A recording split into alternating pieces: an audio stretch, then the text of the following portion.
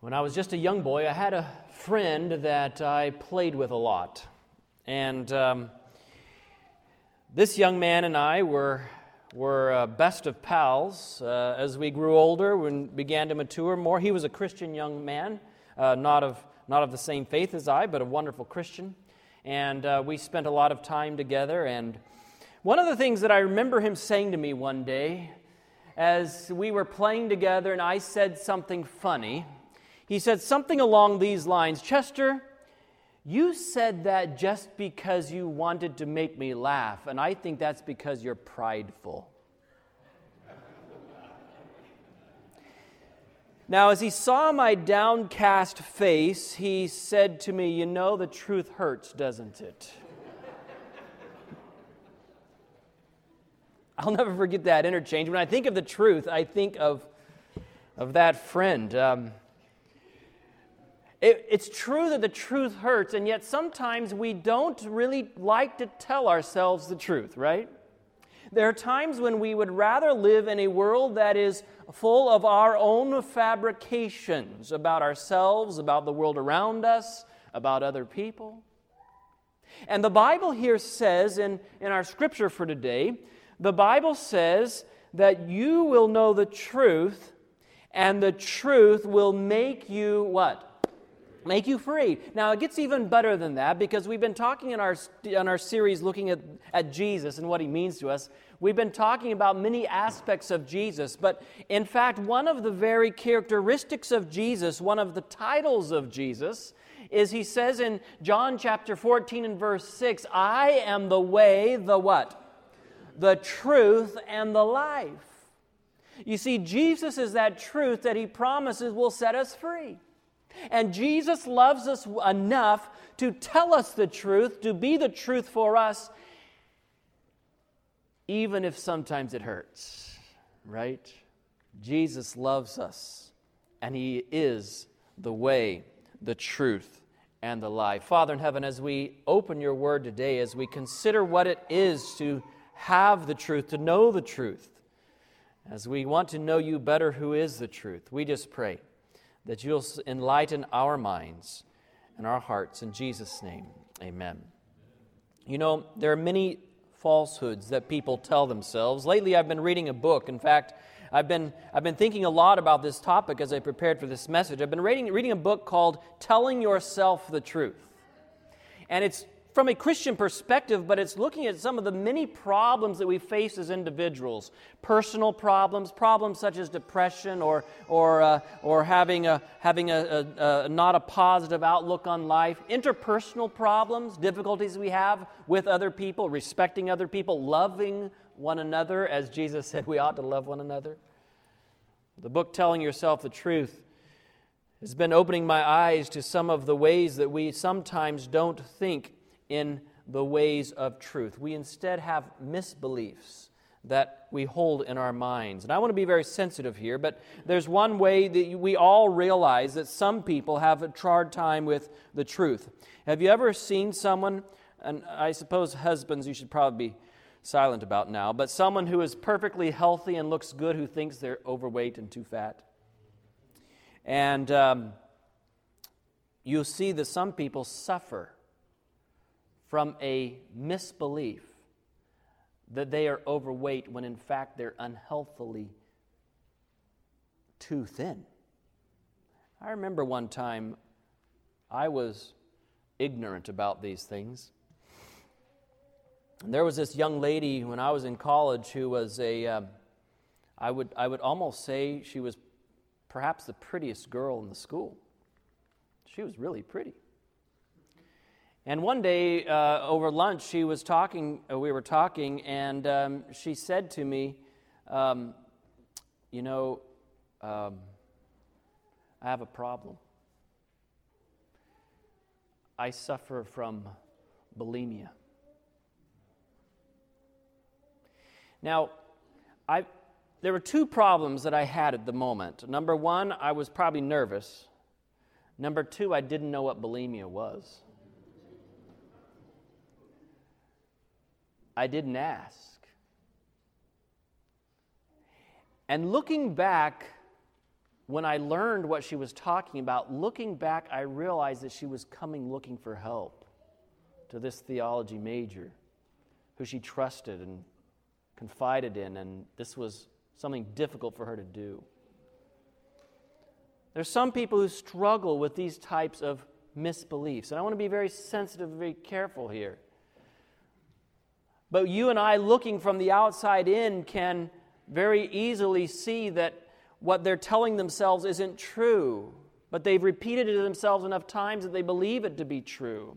And is it possible that you and I might have misbeliefs that we've repeated to ourselves so many times that we've come to believe it's true, when really it's not true? When really there's something very different going on, something very, very different. There are many common misbeliefs. Can I share just a few of them with you as we think about the common misbeliefs we might tell ourselves? One was, I am the way I am because I was born that way. Have you ever heard someone say that? Maybe you've become discouraged thinking that. I am the way I am because I was born that way. There's nothing I can do about it. I'm just this way. Perhaps another misbelief that some people struggle with. If I had a better education, I'd be better liked. Perhaps others might be thinking, if I were like so-and-so, I'd be happier.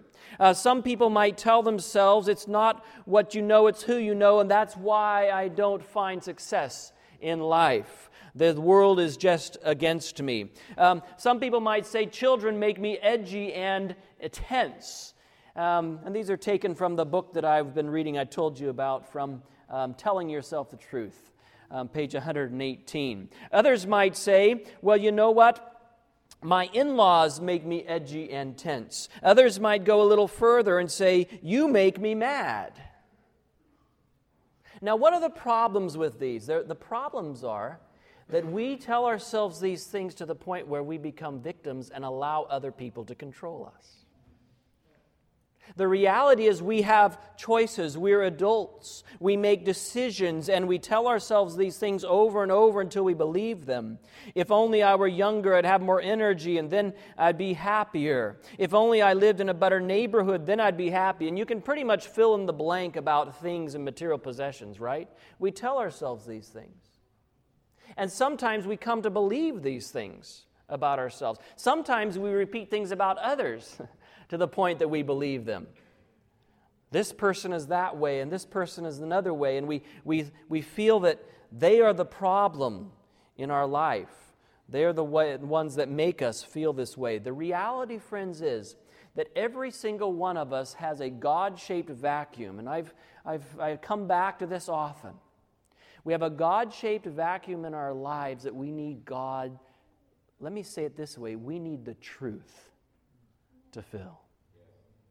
And when the truth fills that, we cease to be the pawn of circumstances or surroundings or other people. We cease to have misbeliefs that direct our emotions and our feelings in ways they shouldn't be directed, and we actually can have the peace that passes all understanding that keeps our hearts and minds through Christ Jesus. You see, we have that God-shaped vacuum, and when we tell ourselves these misbeliefs, when we choose to dwell upon negative thoughts about ourselves, about others, about God, about the world around us, we sometimes make those things reality. Oh, I believe that God wants every single one of us to be happy. Do you believe that? I believe God wants every single one of us to be happy and healthy, emotionally and spiritually and physically. In every way, God wants us to be happy. And especially we ought to look out for 4 words. Those 4 words are the big 4 that we ought to realize are often attached to misbeliefs. You know what those 4 words are? Nobody, everybody, never, and always. Whenever you hear nobody, everybody, never, and always in that mental tape that's playing in your mind, you might want to just realize that it could be a misbelief and not the truth. Jesus wants us to have the truth. You know, there's some pretty funny nobodies and nevers and so forth. Bill Gates said in 1989, we'll never make a 32-bit operating system. Lord Haldane, the late British Minister of War, said in 1907, the aeroplane will never fly.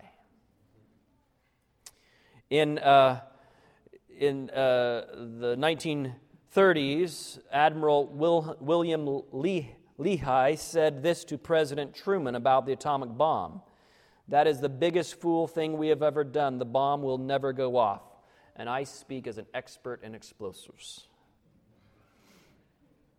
Never, nobody, everybody, and always. The big four that we ought to look out for. Nobody likes me. I'm a failure. Is that the truth? Well, listen. I want you to understand today that in Jesus' eyes, nobody is a failure. We may have setbacks and disappointments, and we may make mistakes, but we are deeply loved by our Savior in heaven. And that alone precludes us being a failure. We are important to Him. And listen, if we're important to the King of Kings and Lord of Lords, we're important. End of story. Another person might say, I'm lonely and miserable. Now, I understand that. But the truth that we can tell ourselves is, I may be alone, but I don't have to be miserable. I don't have to be lonely. Alone does not mean that I have no choice in my life. I'll never be happy again. There are things in my life that are not going right, perhaps. I may be hurting very deeply, but I can learn to function and be happy again, even through hurt, because Jesus wants us to be happy. Jesus wants us to be healthy. We're going to be looking today at the truth. Too often these misbeliefs we've told ourselves. Now, I've sort of dwelt on some of the negative misbeliefs. You realize, as the illustration demonstrates, that we might be telling ourselves positive misbeliefs. We may think of ourselves as more than we really are. We may think that we are really more important. Our opinion is more important. Whatever it is, we're smarter or younger or better looking or whatever it is than we really are. Misbeliefs have a way of working into our very thinking and allowing us to become unhappy with reality. Jesus says, you will know the truth, and the truth will set you free. And so today we're going to look at the Gospel of John. If you have your Bibles, I want to just take you through a quick journey through the Gospel of John. As I studied this together with the book I was reading, Telling Yourself the Truth, I turned to the Gospel of John because in John is where we find these passages about the truth. You know, John chapter 10, John chapter 14, John chapter 8. This idea of Jesus being the truth is continually reminded to us. And I thought, I just wonder if in the Gospel of John there's something that we can see, a pattern we can see about Jesus being the truth in people's lives. And so we're going to start in John chapter 3. We probably could have started in John chapter 1, but John chapter 3 is where I started, and I began looking at the story of Nicodemus. John chapter 3, and we're going to look at the story of Nicodemus. You see, there's a problem that Nicodemus had. Nicodemus had fed himself misbeliefs. Misbeliefs.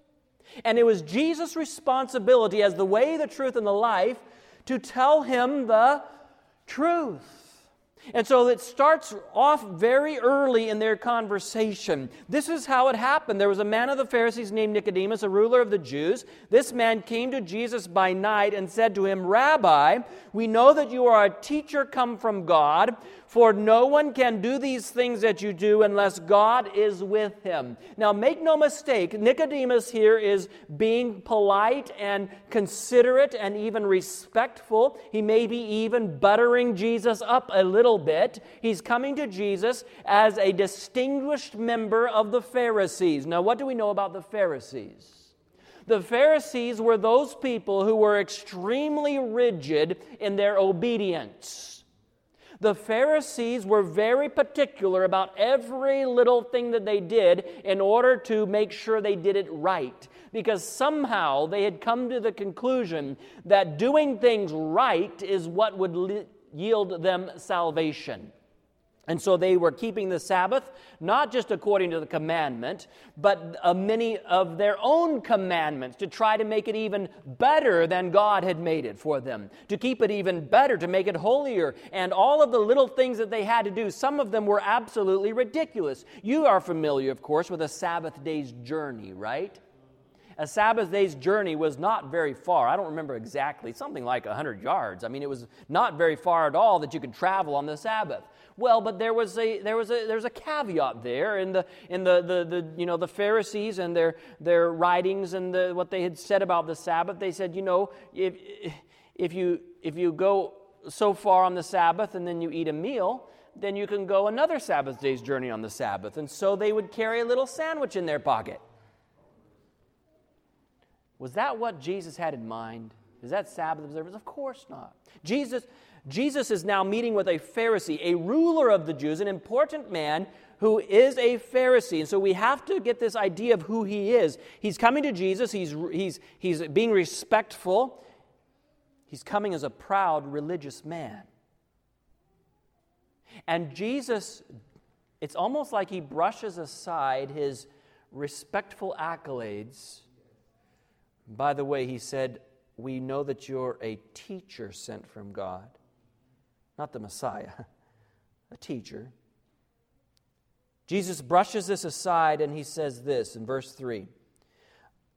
Most assuredly I say to you, unless one is born again, he cannot see the kingdom of God. Now you have to understand, Nicodemus has spent his whole life being good enough for heaven. And he's pretty good at it. Everybody knows he's a godly man because not only was Nicodemus a Pharisee, a ruler of the Jews, he was really rich. And in the Jews' minds, if you were rich, you were blessed by God and you were already living in heaven for practical purposes. I mean, you were a shoo-in for the kingdom of God. God must have blessed you because you are just a holy person. And Nicodemus's misbelief that his goodness and the good deeds that he did and all of his positions and all what people thought of him and the truth that Jesus just uttered in a few short words all of a sudden collided in Nicodemus's mind. You see, the Holy Spirit can do that. Human words cannot do that. But Jesus reads hearts and minds, and Jesus, as God, said these words that were just what Nicodemus needed to hear. And all of a sudden flashed in his mind a startling realization that perhaps it was Jesus saying, could it be true, that heaven was too pure of a place for him, Nicodemus? Oh, my friends, I don't know about you, but I want to know the truth while there's still time to do something about it. God loved Nicodemus. Jesus loved Nicodemus. And what Jesus wanted Nicodemus to see was the truth. The truth was that all of the good things we do combined. In fact, even if we could do everything we wanted to do, all of our good intentions combined, could not make us worthy of the kingdom of heaven. There's only one thing, and that's a miracle. We call it being born again, Jesus said. And so he talks to Nicodemus about this truth. All of a sudden, this truth has collided in Nicodemus's mind. And Jesus, because he loved Nicodemus, told him the truth so that he could change the misbeliefs and misdirections in his mind. Oh, I need the truth in my life. As a religious person, as someone who believes in doing the right thing, I need the truth that my obedience can never save me. Only Jesus can save me. No matter how people may look at me, a religious leader, spiritual, whatever, the fill in the blank, I need to be born again on a daily basis. Religion as we humanly define it, conforms to our ideas instead of our ideas conforming to it. We need real religion. Only the truth can give us real religion. I don't know what that truth is to you today, what it is that Jesus would say if He was here to you, but I think He would tell you the truth. I think He would tell me the truth. And that truth is what I want. It's what I want to hear. If we skip down the next chapter, we have to move pretty quickly here. The Samaritan woman meets her Messiah in chapter 4. You know the story. Jesus and His disciples are traveling. They come by Jacob's well, which is there in Samaria. And as he comes to that village, near that village of Sychar, he stops at the well. His disciples go into town to buy food. And here Jesus is sitting alone at the well in the heat of the day. And here comes the woman of Samaria, that outcast of society, that woman who has tried in many different ways to find that missing link, to find that missing piece that would fill her void and make her happy. She's not been able to find happiness. In fact, when she's been alone, she's felt, if I could only be with somebody, if I could only have this relationship, then I would be happy. But guess what? When she's with that man, she's not happy either. And the Bible says that as the conversation goes on, Jesus actually tells her, you have had 5 husbands, and the person that you're now with is not your husband. Now, this is the reality in this woman's life, I think.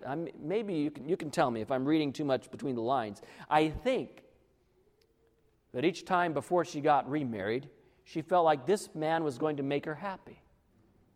There's something that you and I, if you're married, you've learned, and that marriage is a wonderful blessing, a gift of God, but it doesn't make you happy. If you're not happy going into marriage, you're going to be unhappy in the marriage. That's the reality. That's the truth. But the misbelief was that this person that I'm living with is what's making me unhappy. That's the misbelief, right? And she had told herself this so much that every time she had to find somebody else. And finally she finds this man at the well in the heat of the day, and Jesus says to her, you've had 5 husbands. But I want you to notice what He says to her in verse 13. Jesus answered and said to her, whoever drinks of this water will thirst again. But whoever drinks of the water that I will give him will never thirst. But the water that I shall give him will become in him a fountain of water springing up into everlasting life. Oh, you see, Jesus touched the very nerve that this woman needed to have touched. Jesus touched the very misbelief that this woman had been repeating to herself over and over again, that it was the relationships that were keeping her unhappy and the relationships that she needed that would make her happy. And finally, Jesus said, no, not that at all. There's something missing in your life that only I can fill. Only Jesus, the truth, can fill that missing void. And when you have Jesus in your life, it's as if you have an artesian well that never runs dry, springing up and bubbling over into everlasting life. Oh, do you want that kind of joy? Do you want that kind of fulfillment? There's only one way, and that's the truth. That's Jesus being in your heart and life. I need that. I need that. Jesus is telling the woman the truth, and the truth would set her free. Oh, can you imagine? I love the way this woman runs into town. And you know the story, how it says that she runs into town in verse 28. She leaves her water pot, and she goes her way into the city and says to the men, verse 29, come see a man who told me all things that I ever did, everything that I ever did. Well, she still has some misbeliefs, probably, those always and every and all the, those words. But nevertheless, the point is, why would someone be excited about having their whole life revealed? Because she had experienced the truth. And there was something wonderfully freeing about not having to hide anything anymore. You shall know the truth, and the truth will set you free. We must move quickly. We skip down to John chapter 5. John chapter 5, and there we find the story of the man healed at the pool of Bethesda. There was at this time there was a feast of the Jews. This is the Passover. Jesus has gone to Jerusalem, and there's the sheep gate by the sheep gate, a pool which is called Bethesda, and there are many people waiting there. The understanding was that at a certain time an angel would stir the water, and whoever got into the water first, they would be healed. And so there's all these lame and sick people there. I'm sure the lame people had a disadvantage, don't you think? Because they couldn't move as quickly. They couldn't get to the water in time. And so Jesus sees this woman who had been there for a long time. 38 years he had been sick. He had been there a long time, and Jesus, in verse 6, it says, Jesus saw him lying there and knew that he'd already been in that condition a long time. He said to him, "Do you want to be made well?" Now, don't you like the rhetorical questions that Jesus asks sometimes? I mean, this is a self-evident answer, right? I mean, he's there by the pool of Bethesda. There's only one reason he'd be laying there, because he wants to be made well. Jesus is wanting him to process this question. Sometimes, could it be? Sometimes we are in pursuit of healing for so long that we forget why we're on the journey we're on. Could it be that sometimes we almost get accustomed to the condition we're in and begin to think like it's normal? Jesus asks the question, do you want to be made well? Now notice the sick man's answer. Tell me if you think there are any misbeliefs in this answer. The sick man said to him, "Sir, I have no man to put me into the pool when the water is stirred up, but while I am coming, another steps down before me." Do you catch any hint of misbelief in that response? Is it similar to what you and I might have and think is a misbelief? I want you to realize, and I'm not trying to criticize this man. I hope to meet him inside the pearly gates one day. So I'm not trying to, I don't want to try to judge his heart or his motives. But I rather think that this man's answer is very similar to some of ours sometimes. Why are we not made well even though we've been waiting for this for a very long time? Why are we still the way we've been even though we've been in the church for so many years and we still don't really know how to love each other and love Jesus as we ought? Why is it? Sometimes the response we give is that it's somebody else's fault. Do you notice what he says here? Somebody beats me to it. If it weren't for those people in my way, I'd be all right. Now, is the problem with the people in the way? I understand what's going on here. I understand. But the only way this man would be healed was through faith.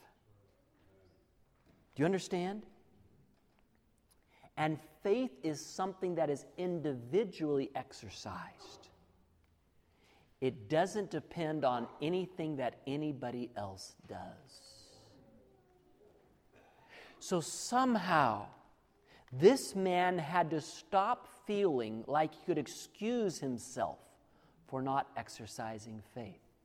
It's not their fault. It's not. I've heard people say this, well, I'm not going to go to church because there's hypocrites there. Let me tell you something. In the judgment, no one's going to ask if there was hypocrites in your way between you and Jesus. Because you have a choice. I have a choice to exercise faith individually. And Jesus Christ will save you and He will save me no matter who else is around us. And Jesus was about to prove that He could heal this man if he would exercise faith, no matter how many people were between him and the water.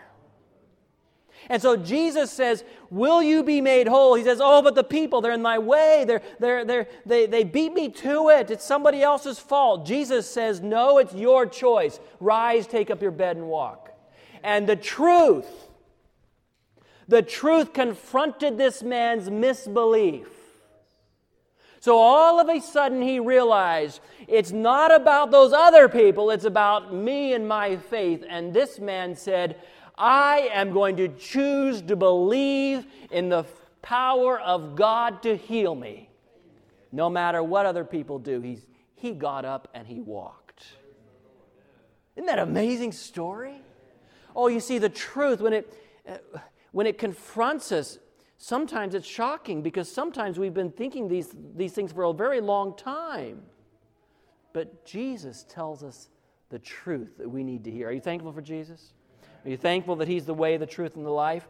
If we would only get out of the way, friends, God could work in our lives. If we could stop making excuses for Him or for ourselves based on other people, I think that God could do something in me. He could do something in you. Oh, I'm thankful that Jesus is the truth. John chapter 6, the story of feeding of the 5,000. You remember, Jesus is pushing His disciples.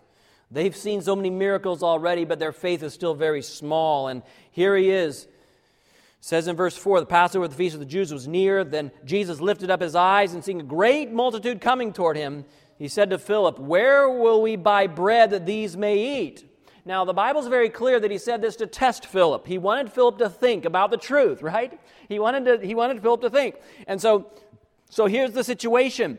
Everybody's coming to Jerusalem for the Passover. I mean, 1 million plus visitors would come to the city from all the diaspora, the Hebrews that were scattered all throughout the countries. They would make this pilgrimage. If they could come at all, they came on the Passover. They would make their way there to Jerusalem, and these extra throngs that heard, word had filtered back through the networks, back to the homes in Egypt and Alexandria and other places the Jews were scattered. And they had heard about this Jesus, but now they wanted to see Him for themselves. So they were coming to Jerusalem. They got distracted along the way. They go to hear Jesus, and there's these thousands and thousands of people. The Bible records it here as 5,000 men plus women and children. So there are many, many people, 15 or 20,000 people that were thronging around Jesus, trying to catch a word that He had to say, trying to understand who He was. And Jesus says to Philip, okay, there's all these people. They must be hungry. Where are we going to feed them?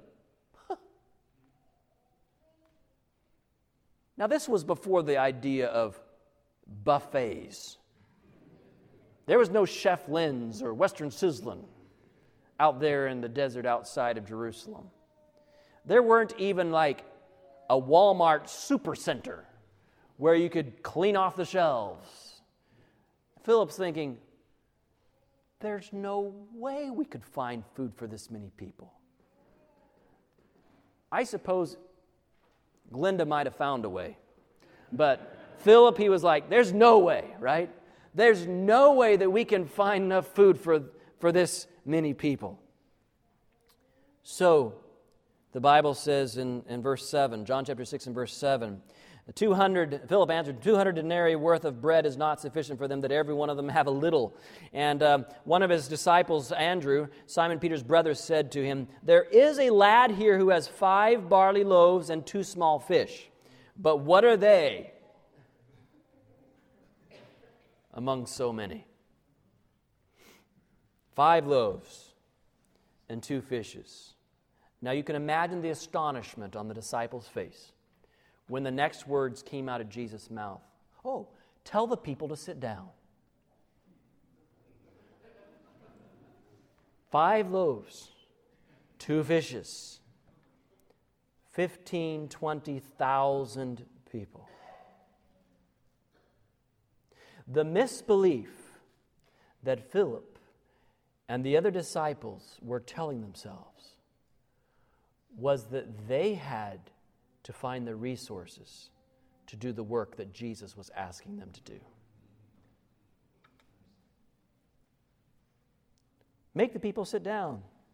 There was much grass in the place, so the men sat down, about 5,000. Jesus took the loaves, and when He had given thanks, He distributed them to the disciples, and the disciples to those sitting down, and likewise of the fish, as much as they were wont. And when they were all filled, He said to His disciples, gather up the fragments that remain so that nothing is lost. And they gathered up and filled 12 baskets full of leftovers. What truth is Jesus trying to bring to the disciples' minds? The truth, friends, is that little is much when God is in it. The truth is, friends, that you and I may go through difficult times. We may have financial struggles. We may not know how to make ends meet or even have ends to try starting to make them meet. We may not have resources. But God does not expect us to be dependent upon our resources. He is able to use what we have in His hands to supply all of our needs. What's important, friends, let me say it this way. What's important is not how much we have. What's important is that the little that we have is in God's hands. Oh, we all want a celestial Santa Claus. We all want God to simply provide all of our needs. But I have to ask myself the question, have I dedicated all that I have to Him? Because when I have, I can know absolutely for certain that even 5 loaves and 2 fishes is enough to feed a multitude. I can know absolutely for certain that my God shall supply all my need according to His riches in Christ Jesus. Oh, I need the truth. God is not dependent upon what we can produce, but on what we have dedicated to Him. Little is much when God is in it. John chapter 7, we must move on. John chapter 7, you see what Jesus is doing here in John? He's bringing the truth into people's lives. He's addressing their misbeliefs so that they can understand the truth. There's a reason, I think, why John dwells upon this theme. The other gospel writers don't. Because he has these stories that one after another, Jesus has been teaching people deep truth. John chapter 7, we're going to skip down towards the end. Verse 32. It says, the Pharisees heard the crowd murmuring these things concerning Him, and the Pharisees and the chief priests sent officers to take Him. This is what's happening. The Pharisees have decided that Jesus needs to be stopped.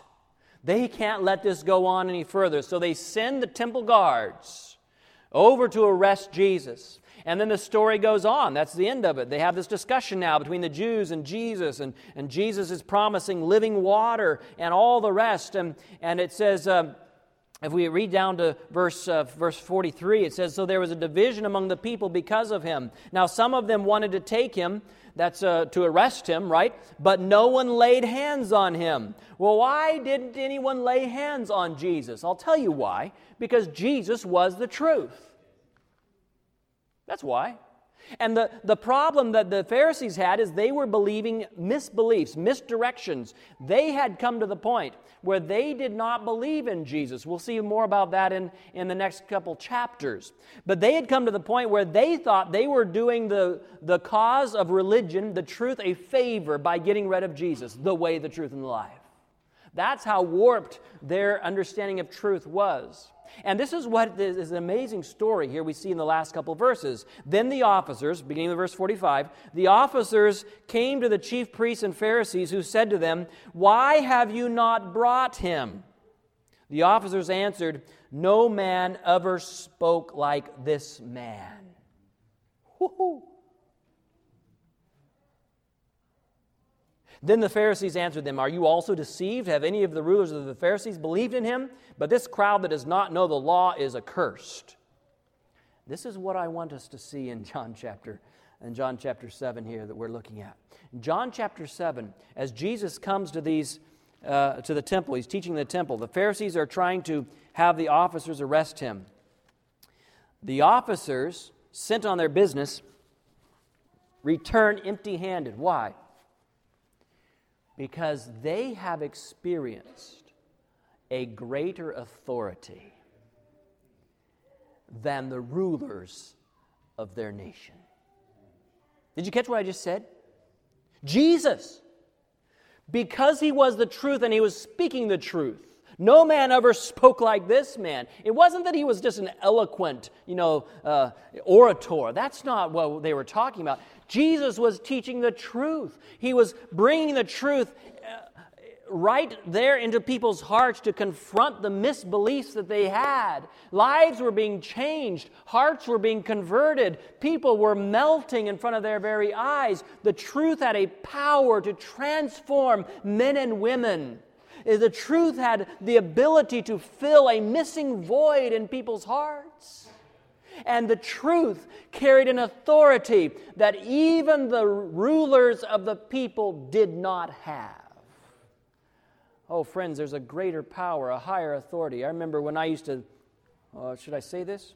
I don't want anyone to get the wrong idea. I believe we should obey the laws of our lands, but sometimes I would knock on a door when I was selling Christian books, and the sign would say, "No soliciting."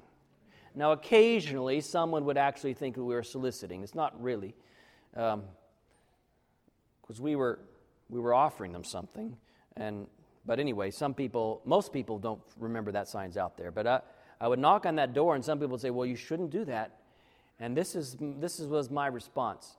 I have a higher authority that told me to go ye into all the world, right? I remember one time I knocked on a door that said "No soliciting." And it was a hair salon.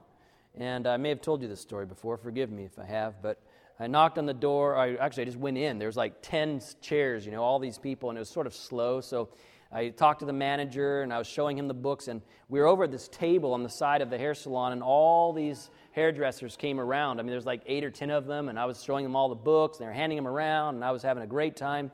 And this man came in the door while we're gathered around this table, and people were asking me how much for this book and how much for that book. This man came in the door selling flashlights. And the manager took one look at him. He said, "Get out. Didn't you see the sign? It says no salesman." And I'm thinking, boy, I'm thankful to be selling with the added benefit of the Holy Spirit with me and with the authority of Jesus Christ. Sometimes we're afraid of other people. Sometimes we're in situations where we don't know how things will end up. But there's one thing that we know. Is God is the highest authority known in this universe. And if the truth is on our side, the truth will prevail. It may not be the way we expect it. It may not even be here and now, but in eternity for sure, the truth will always prevail. I want the truth on my side. Jesus showed these rulers who thought that they were powerful, who thought that they were so mighty, who thought that they could just speak and people would do their biddings. The truth came across their misbeliefs. And the reality was that Jesus, the truth, had greater authority than they. John chapter 8 is that beautiful story of the woman caught in adultery. And you know the story, how Jesus stoops in the sand and he writes the sins of those who have accused her. And when the woman finally straightens up and the men are gone, Jesus asks her the question, John chapter 8 and verse 10, "Woman, where are those accusers of yours? Has no one condemned you?" And the woman said, "No one, Lord." Jesus said to her, verse 11, "Neither do I condemn you. Go and sin no more." I want you to understand here that at this point in this woman's life, there's no question in my mind. She felt that she was worthless. And Jesus is going to bring the truth against her misbeliefs. The truth is that no one, no matter what you've done, can actually condemn you. Do you understand that, my friends? I don't care where you've been or what you've done. Nobody else can raise a stone to stone you, because they have also sinned and come short of the glory of God. We're all sinners. So it doesn't matter where you've come from, where you've been, what you've done. There is a truth here that Jesus is trying to tell this woman. There's only one person who could actually condemn you, and that's God. And I'm here to tell you, God doesn't condemn you. He loves you. And not only does He love you, He's going to say to this woman, go and sin no more. I believe that you can live a different life. A holy life, a godly life, gain the victory over this type of lifestyle, you can be a better person. Let me tell you, the truth is wonderful. Because this woman needed to hear the truth. The truth is she was valuable. The truth is God loved her. And if God loves you, friends, that's all that matters. You cannot, listen, human beings are fickle and failing. We all fail each other. We do, right? We all have a tendency to try to condemn one another, even though when we point a finger, there's 4 of them pointing back at us, right? But God says, listen, I do not condemn you. Not only that, if you can imagine such a thing, it's going to get better. Go, I believe you can live a different person. This gave this woman not only a sense of value, the truth gave her a sense of hope. Life is worth living when there is hope. Life is worth living when there's freedom from guilt and condemnation. Life is worth living when somebody gives us license to forgive ourselves and believe that we can be a better person tomorrow than we are today. Oh, friends, I'm thankful for the truth that Jesus told this woman. It's truth that you and I need. Jesus tells this woman where real value is found. Real value is found in being loved by God. The last chapter we'll look at today is John chapter 9. We could keep going. But John chapter 9 is the man born blind. He receives his sight. And this is what the Pharisees were saying in John chapter 9, verse 16. Therefore, some of the Pharisees said, this man, talking about Jesus, this man is not from God because he does not keep the Sabbath. Now, can you imagine that the religious leaders had come so far in their misbeliefs that they condemned the one who was the way, the truth, and the life as a Sabbath breaker? We've got to be careful, friends. We really do. Misbelief is a dangerous thing. You tell yourself something over and over and over. These people really believed Jesus was not spiritual because Jesus did not conform to their ideas of spirituality. Jesus can't be a religious leader. They didn't have any respect for him. And that was Jesus. Misbelief is a powerful thing, but let me tell you, friends, the truth is more powerful. Jesus knows what they're thinking. They're asking the blind man, verse 17, they ask him again, what do you say about him? Because he opened your eyes. He said he's a prophet. The Jews did not believe. They didn't even believe that this was really the blind man. They call the parents. There's this whole interchange, right? But if we skip down, we find out that the man was he became angry that they were being so stupid. I think he really got frustrated. Pardon my language, but I think that he really got angry. He's like, listen, I don't know where you came from, but where I came from, people can't do this unless they're from God. You're altogether born in sins. They cast him out of the synagogue. Let me tell you, friends, it's okay if people reject you as long as the truth is with you.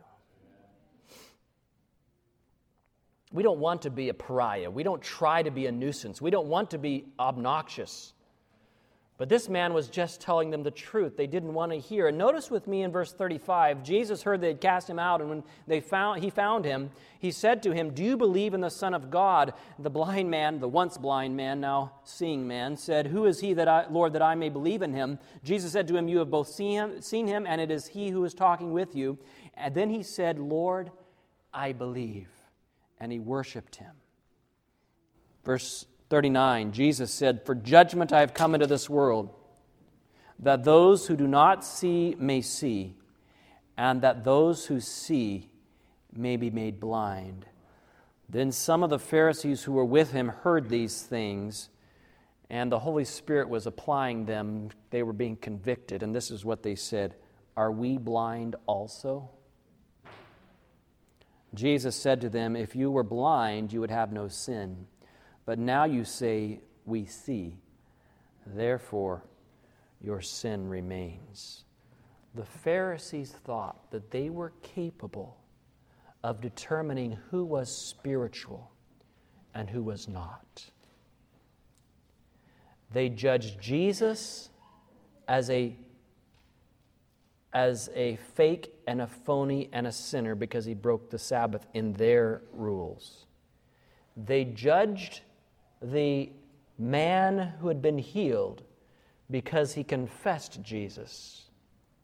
But the reality was, they were the ones who were spiritually blind, while the man was the one who was now healed both physically and also spiritually. The truth had set him free. Are you thankful today, friends, for the truth? You thankful for Jesus?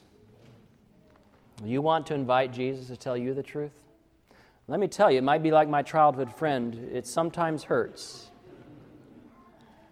But Jesus is faithful.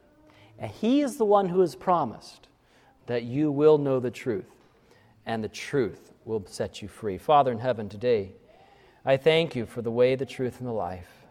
Lord, there may be misbeliefs. I know there's many still in my mind. I need a daily, moment by moment, Lord, I need the truth, Jesus, to show me the things in my life that I may not be realizing. That I'm like the Pharisees. Maybe I'm like Nicodemus. Maybe I'm like the blind man. Maybe I'm like the woman at the well. Lord, probably all of us can relate to somebody in this story from the Gospel of John. Help us, I pray, to have the truth come face to face with our misbeliefs, that we might be set free, that it might fill our hearts, and that He might flow out of us rivers of joy to a life more abundant. We thank you that it's possible through Jesus. In His name we pray. Amen. This media was brought to you by Audioverse, a website dedicated to spreading God's Word through free sermon audio and much more.